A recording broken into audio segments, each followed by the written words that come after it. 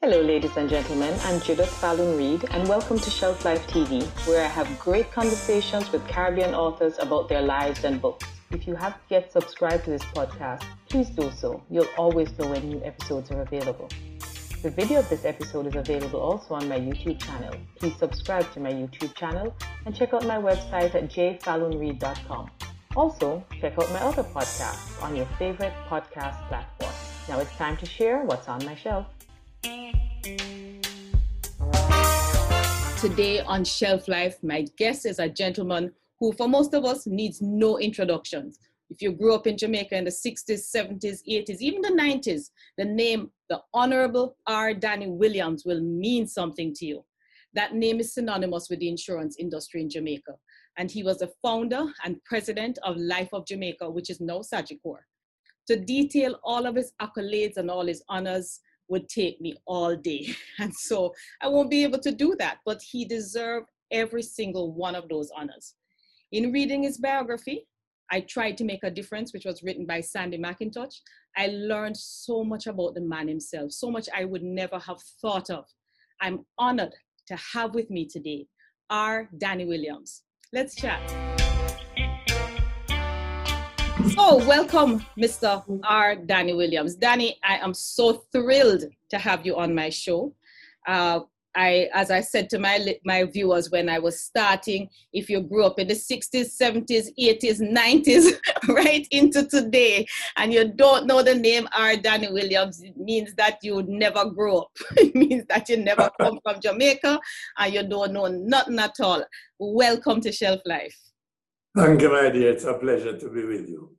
This book gives us such great insight into who you are as a person, because growing up, R. Danny Williams, the R. Danny Williams building, the LOJ buildings were landmarks, but we never really know anything about you. So this is our chance to get to really know you and who you are.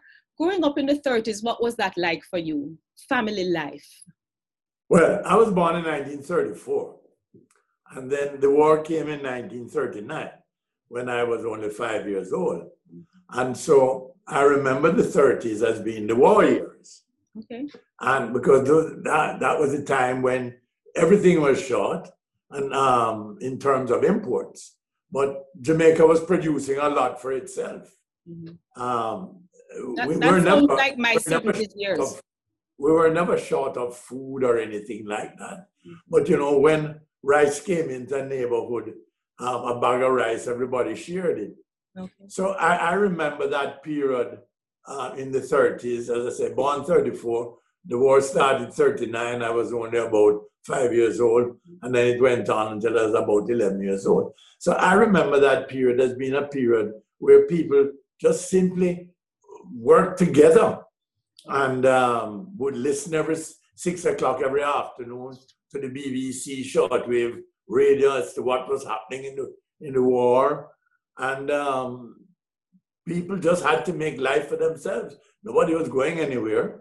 German U-boats were out there, just outside our shores. So people just stayed put. That is interesting. And then worked together, That's interesting because you rarely ever hear anybody talk about the war years from a Jamaica perspective. You kind of think of the war as being over there, so somewhere, and it never have anything to do with me and you. But it's nice to hear you talk about that. What about your family? How big a family? What was it like growing up in terms of your family?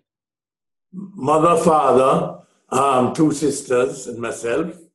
And my mother came from a fairly large family. A very large family, in fact. And we were close. As a family, generally, we were very close. And as I said, during those war years, nobody was going abroad or anything like that. Mm-hmm. So the members of the family were here, and you visited with each other. We had a happy family. As you know, and as you read in the book, we were not wealthy people. My father was an accounting clerk at JPS. My mother never had a formal schooling like St. Andrew High and so on. She went to some private schooling, and at 15 or 16, she was a good dressmaker. Okay. seamstress, and she was very good. I mean, she's one of these people that could just stand up beside you with the fabric and yeah, fine, and then just go and cut it, you know. I had an aunt like that. So we had, she did her dressmaking from home. My father, as I said, worked, and we always had guests in our house. We always had boarders in because we needed the extra revenue. But we were never hungry. We were always comfortable. I remember us being very happy, tell you the truth. In fact, as you talk about boarders, as you talk about having boarders, there's a part in your book where you talk about your bed actually being in the passageway because you had boarders. And it's funny reading stuff like that because we always just think of people who have reached a certain status in life as if they were born there, you know? Yes. And so many of us didn't come from money, but we don't know that. You know, people see you at a certain stage of life and they think, oh, have money. But they don't understand that, you know, you started somewhere humble. And so that was wonderful to be able to read, is that, you know, you came from, in fact, as we talk about started humble, you started being an entrepreneur from a very young age. Tell me the cigarette story, because that was funny. Well, the fact of the matter was, as I said, we didn't have a great deal. We had enough, but we didn't have a great deal. I wanted more pocket money. And my father said, I can't give it to you. And so he says, well, as I came also from a family where a lot of my mother's family were small entrepreneurs. One ran a gas station and things like that. And so we had it sort of in our blood that, you know, if you must go into some kind of business if you want to make some money. Okay. And my mother's father was a merchant. And so it kind of ran in the blood, you might say. And so he said, well, he and I sat down, discussed it, came up with the idea that at that time, you know, you didn't have motor cars. There were no motor cars around. Mm-hmm. Everybody rode a bicycle. We didn't have any access to the store just down the road kind of thing. And so we came up with the idea. And I should tell you also in those days, everybody smoked. Yes, it was that time. Actually. That time where everybody smoked cigarettes. Mm-hmm. And so we came up with the idea of why not distribute cigarettes in the neighborhood. And on top of that, in the Holman Road area where I was living, a lot of new little houses were being built. So you had a lot of workmen out there who would buy cigarettes from you during the day. And my helper kept the business going for me when I was at school because, you know, guys would come by and buy a stick of cigarette. But Jamaica, I think, is probably the only place I know where you can buy one stick of cigarette. If you started, is you. So I carried on the business from there and did well. I used to distribute cigarettes to those who lived in the homes around. Mm-hmm. Twice a week, Wednesdays and Saturdays. Took my bicycle and rode around. And at the end of the month, I would go and collect. My father had financed the business, you know, with a couple of cartons of cigarettes. And that was my capital. Business. But I will tell you this, I saved £100 out of that, which was a lot of money in those days, out of my cigarette distribution business. That's a whole heap of money back then, you know. So yes, let us put that in terms that the young people today can understand. So £100 back then would be like having what? About $100,000 today? US. Wow. No, see? No, £100 then was. I'm just thinking in terms of what it would buy today, you know? Yeah, probably about $100,000 worth of groceries and appliances and stuff. That was a lot of money because I'm from the pounds, pence and shilling and pence era. And I can remember, you know, threepence patty, threepence cocoa bread and sixpence drink. And he a penny to go to shop to buy sweetie. So we're talking about a whole heap of money back then. So you've been an entrepreneur from a long time. I think once you mentioned, you know, that a patty was a threepence, 3 pence. It was 3 out of 12 pence in a shilling. Yes. And there were 20 shillings in a pound. Mm-hmm. And to have 100 pounds, it gives you a relevance that way. Yeah, you can multiply it by patty. You know, when I was raising my kids, I used to equate things to chicken, you know. Am I going to buy that or not? No, that can buy 1 chicken. And that is 5 dinners. So no, I'm not buying it because I need the 5 dinners. So yes, I get it. We equate it to patty. So you got into the business of retail, and you also at one point were working in some kind of manufacturing kind of setting, but you did quite a few things, and then you found out, you realized that you had this love of selling. Now, for me, your story of how you got into insurance was really, really ingenious. And I don't want to give away the whole book because I want them to buy the book. But I want you to share that story of how you actually got into insurance when you really should not have been selling insurance. Well, actually, from I was about 16, my brother-in-law, my sister who had gotten married, and my brother-in-law lived with us. Because again, it was a period of time where, you know, you couldn't afford to go out and rent an apartment for yourself. So they lived at home with us. He was in the life insurance business selling, and he'd bring the books home. And I started reading the books that he brought home. Well, as I said, I came from a family of people who were always involved in selling. I had had my successful business. So this idea of selling and so on was just natural for me. And so I started reading all these books. And then I started, remember, at this time I'm in 5th form, 6th form. And some boys are leaving school at 5th form. In those days, very few went on to 6th form. Right. And they'd go and get a job. Graduating from JC, they would go and get a job in the civil service, which was a very important job to get at that time. And I would introduce him to these boys who had got their first jobs and help him to make a sale. I don't have to say that I must admit that I didn't do it for free. Clearly. You had to pay a spotter's fee yes. for doing it. So I became even more interested because, you know, as I said, I never had a lot of money, so I knew that I had to do things to make extra money in order to do what I wanted to do. And so that was how I became interested in the business. And then when I left school, finally at age 18, stick a pin for me, Danny. And you went to JC, was it? Yes. Okay, of course. He says that like there's no other school. You realize that? Well, to me, there is no other school. Boy, Mr. JC College, yes. Okay, go ahead. Keep going. Yes, so when I did leave school, I got a job with my friend Desmond Mayor's father, Gerald Mayor, in the accounting firm. That didn't last 2 months because I used to drop asleep. I just couldn't take the boredom of boring. And then I had another opportunity to work at Caymanas Estates. They were establishing an anhydrous alcohol plant, which was a substitute for gasoline. And again, I had quite a drama there.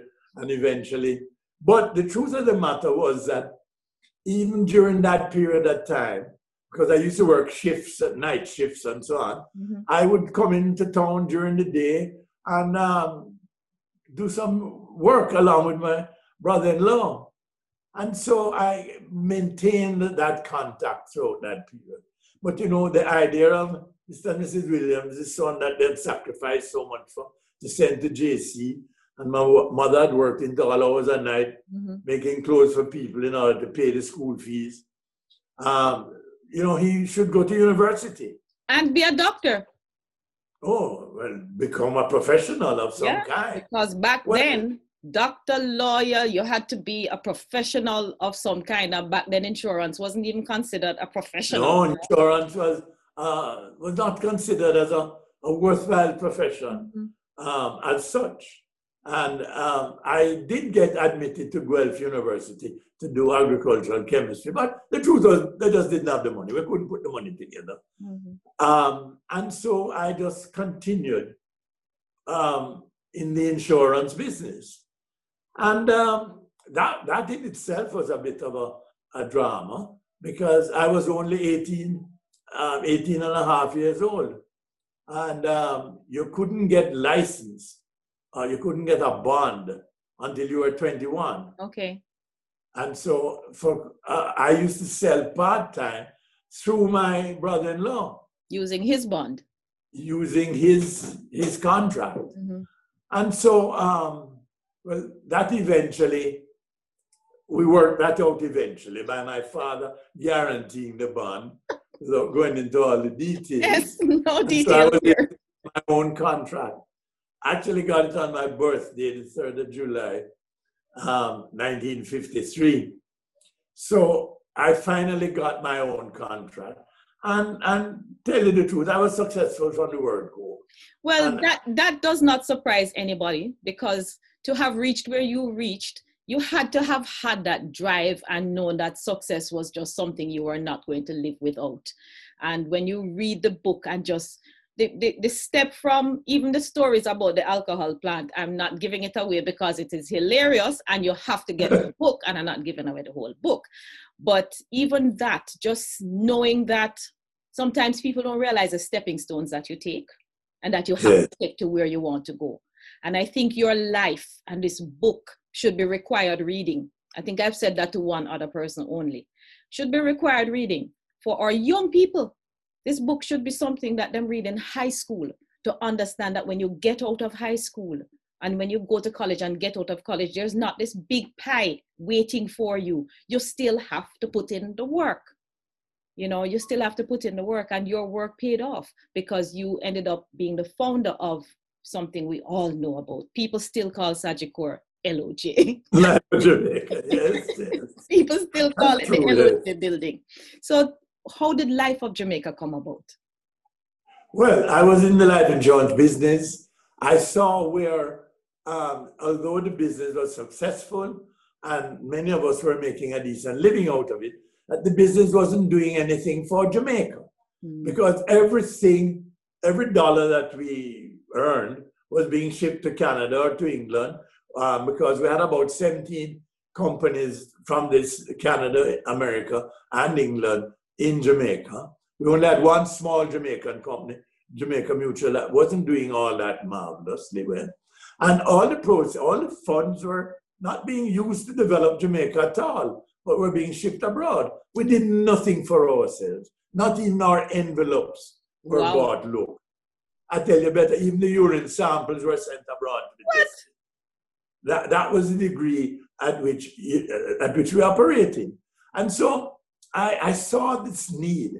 Prior to that, I'd had the experience, it was a couple of years before, of being invited by Douglas Fletcher to become, because at the time I had done very well, I was fairly well known, the Life of Jamaica, North American Life had done so well. So I was fairly well known as a young budding businessman. Mm-hmm. And so Douglas Fletcher invited me as the only little youngster to the board of the newly formed Citizens Bank. Okay. And so I lived through that experience of forming a company, which I must tell you taught me a great deal. And especially in Jamaica. Form Life of Jamaica. Especially in Jamaica, where it's not a simple task. No. And so I saw this opportunity. And I said, this doesn't make sense. We're not doing anything. We're not developing our country. And in all fairness, I must give a certain credit to Eddie Seaga, because a year before, Eddie Seaga had spoken to me along these lines and said, you know, Danny, you're the obvious person to do it. Why don't you form? At the time, I told him I wasn't ready. And subsequently, when I was ready and I went to see him, I want to give him the credit because he gave me support, without which I could never have formed Life of Jamaica. Mm. And so we went on to form the company so as to be able to create the professions. We didn't have any actors in Jamaica. We had one actress who had just come back. That was Daisy Coke. Otherwise, we didn't have any actors. Wow. We didn't have any investment companies. You know, we had Citizens Bank had just been formed with 50% ownership in Jamaica. Just prior to that, BNS, knowing that Citizens Bank was coming, right, they quickly popped and went and offered 25% of their shares to the Jamaican public. So things were starting to happen. Right. And you must remember, this is 1970. Yes. We got independence in 62. And let me tell you, that was one of the greatest times to have lived in Jamaica.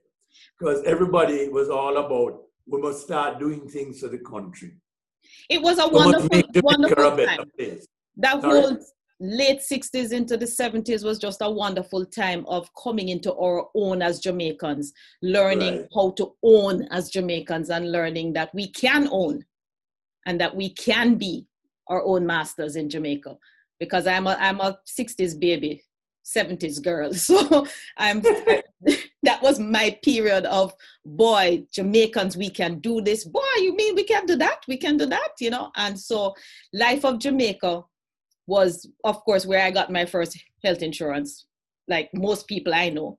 And so for us, it was just a real awakening that, wow, this Jamaican insurance company, because, you know, our parents had insurances with all the other companies that were about from wherever, and they come from all over the place. So Life of Jamaica was something special because it was Jamaican, it was our own. And if I remember, you launched in June of 1970. Correct, yes. Beautiful. A big launch. Yes, it was massive. I mean, you know, it didn't matter where. We flooded Jamaica that day. Planes flew overhead with streamers. Every radio station blasted it. And remember, at that time, it wasn't hard to cover the whole country. And we only had one TV station, so it didn't matter. When you turn it on, the only thing you could see was LOJ. Everybody had to look at it. You had no choice. There was no internet to turn away to, no YouTube to watch, no video. No. Funny when I think about the fact that in 1970, we never even had VCR. You know, you turn on JBC when it turned on, and when the night come and the anthem come and it got to the color bar, it's done. You got to your bed. Yes, you're so right. But, you know, it was a wonderful period in which to have lived. And I'm so happy that I was fortunate enough to have lived through that particular period, and to have had the opportunity to have formed Life of Jamaica, because Life of Jamaica has meant a lot to Jamaica. Yes, it has. You know, it is as a result of Life of Jamaica that the other insurance, some Oliver Jones and the others, formed local companies. It was as a result of Life of Jamaica and Island Life and so on, taking over the foreign companies. Yes. We bought out all of them. Yes. We were able to acquire all of them. And so it became a truly local industry. It was a wonderful time, and what you did and all the others who followed was just an amazing thing. But before we continue to talk about life insurance and end the show on life insurance, there is so much more to this book. That was fascinating, by the way, was reading about the LOJ, because, you know, as again, you grew up and LOJ is a household name. But there was so much more. There's so much more about you and the fact that you are very, very big into people and helping people, and to be able to read about all the people you've mentored and helped and done so much for. This compassion that you have for people. And a lot of people think that, you know, life insurance people are really just about trying to get you to buy a policy. But what I have found out from my personal experience and many friends that I have that are in insurance is that they really do care. They honestly care. And I think you were able to pass that on to the people who worked with you. Has that culture of caring continued? Because you're the chairman of the board for Sagicor now, correct? No, not anymore. Not anymore. But did that culture pass down? No. So they're putting me on the shelf now. Well, this is shelf life, so it's perfectly for you. But that culture of honestly caring, has that culture passed down even though you are no longer actively involved? In Sagicor? I mean, for example, Sagicor has a foundation. I'm actually chairman of that foundation. Oh, okay. And we give, we invest a lot in education and health. And we've just given 50 scholarships. I mean, just to give you an example. Right. Tertiary scholarships. We invest 1% of the total net profit of the company in charitable things. But the truth of the matter is that I saw my parents live the kind of life where you're always helping those who were in need. Yes.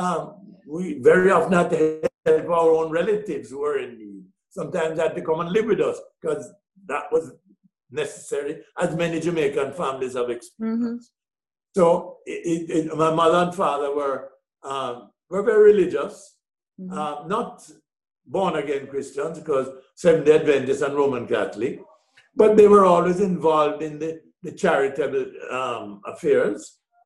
Let me stick a pin right there, because I'm a Christian. I have issues with the whole idea of this not being born again and that not being born again. To me, Christians are Christians. But I tell you one thing, with a Catholic background, I grew up in the Catholic Church, and I have never seen any set of people, whatever other issues they may have, give as much as they. And that's, for me, that's where I learned compassion. That's where I learned to give.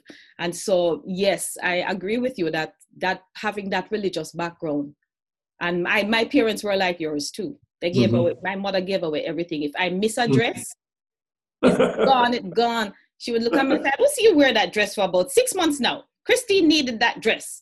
Go for my dress, gone. So that whole thing of giving is so very much a part of you from everything I've read in the book. Well, I was also exposed to the fact that my eldest sister was mongoloid or Down syndrome. Okay. And so I was exposed to handicapped people as well. So I had that experience. My father-in-law, Lister Muir, was chairman of the Jamaica Association for the Deaf. I offered my service to him when I was only about 20 years old, and I got involved. He died as a young man, and the Bishop Gibbs insisted that I take over the chairmanship of the Jamaica Association for the Deaf. But the truth of the matter was that throughout our life, we've always lived in that kind of situation where you shared. Yes. And as I say, from the war years, from family, that was just part of the way of life. And so I've always said that I must always be doing something. And as a result, I was involved in the Junior Chamber, Jamaica Association Deaf, the Jamal program. Oh, that was that program. Interesting program. Yes, love that program. I taught Jamal. Oh, you taught Jamal? Yeah, good. As a high school student, we taught Jamal. We had a whole all of my children who were high school students at the time taught Jamal. That was a wonderful program. And a program that should come back. I had the privilege of working with Dr. Joyce Robinson, a fantastic woman. So, and I've always been involved. You know, I got involved with the university through my mentor, Douglas Fletcher, and his son. We decided that Jamaica needed a private facility. And so the Tony Sway Swing was born, and we raised all the capital locally to do it. And so it has just been part of my life to devote a portion of time every day, every week, every month, every year to things that helped. And I've enjoyed it. I love, you see, I've always felt life insurance business was helping people. And it is. I regarded the insurance business as not as a means of making a living, but I felt it was helping people. And so everything that I was associated with, I enjoy helping people. I don't even remember when I helped somebody. And that's the truth. That's a true test of doing it from the heart, is that you don't remember, you don't keep score. But listen, I have to get to you and Shirley, because the love story of Danny and Shirley is a part of the book. In 2 sentences, because them have to read it. Tell us about your beloved Shirley. Met her by crashing her 13th birthday party. When I was 14 and a half, took a shine to her. We would meet at little parties in between. At her 16th birthday party, by this time I've got to know her, so I got a legitimate invitation. And, you know, she looked like she was taking a shine to me too. So by this time, at her 16th birthday, I made my pitch, and she rejected me on the basis that she had noticed me at the parties that I was a flirt. And so I set out to prove to her I wasn't a flirt. the result was that a week before I was 20, we got married. She was she wasn't pregnant at the time. She cut off the flirting, man. She end the flirting good and proper. Done. Knock out flirting, man. Knock out all my flirting. And so we, and we've been married now for 66 years. She has been a phenomenal support for me. She's been supported me in everything that I've ever done. And there have been a lot of times where if I were her, I would have left me. Because, there were some really hard times because of all the things I was involved in and the lack of time for family and home. But because we had 6 children too, remember? Right. We had 5 children in the first 6 or 7 years of marriage. Wow. So we didn't lose any time. But we've had a lovely life, a happy life. We still love each other. And it's been a wonderful life supporting each other. That is brilliant. That was the romance, just because she thought I was a flirt. That is brilliant. That is brilliant. That is a brilliant story. So, to wrap this all up, what are the takeaways from your book? What is it that you want people to know about you? What do you want people to feel? What do you want them to, especially young people, to know and to get from your book? I want the young people to realize that what they come and see today didn't just happen. Mm-hmm. I want them to realize where we're coming from and all the things, notwithstanding all the warts on our country and the particular difficulties right now, but to realize where we have come from. They don't know the history. And what, I mean, when Jamaica got independence, 50% of our country was illiterate. Yes. They don't know all of this background. I want them to understand that background and to realize that we have a lot to be thankful for. Mm-hmm. The other thing I want them to do is to realize that it don't matter where you come from. It don't matter whether you're born in riches or out of, you don't have to be born in riches or a wealthy family in order to do well. You can do well if you're prepared to pay the price of hard work.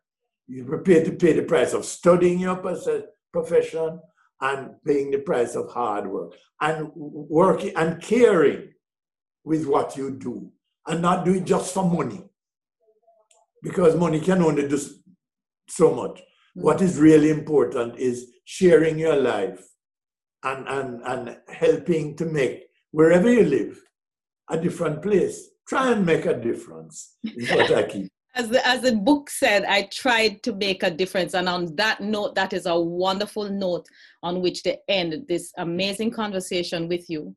As I said, I've been honored to have you on my show. I am better for having spoken to you and read your book, because it is inspirational and it is truth. It was written just honestly and from the heart. Thank you so much for the gift of you to Jamaica, the gift of your life and your talent and all that you have given to Jamaica, and the gift of this book that will live on long after for people to know and to learn and to appreciate from. Thank you very much for being here. You're most welcome. And I'd just like to add that all proceeds from the book goes to the Danny Williams Scholarship Fund at Jamaica College to give scholarships to needy boys, bright, needy boys. And this year alone, we gave 30 scholarships. Oh, brilliant, brilliant. And my readers will be able to find it, and watchers, will be able to find it on Amazon, and it's all over the place. I know I got mine on Amazon.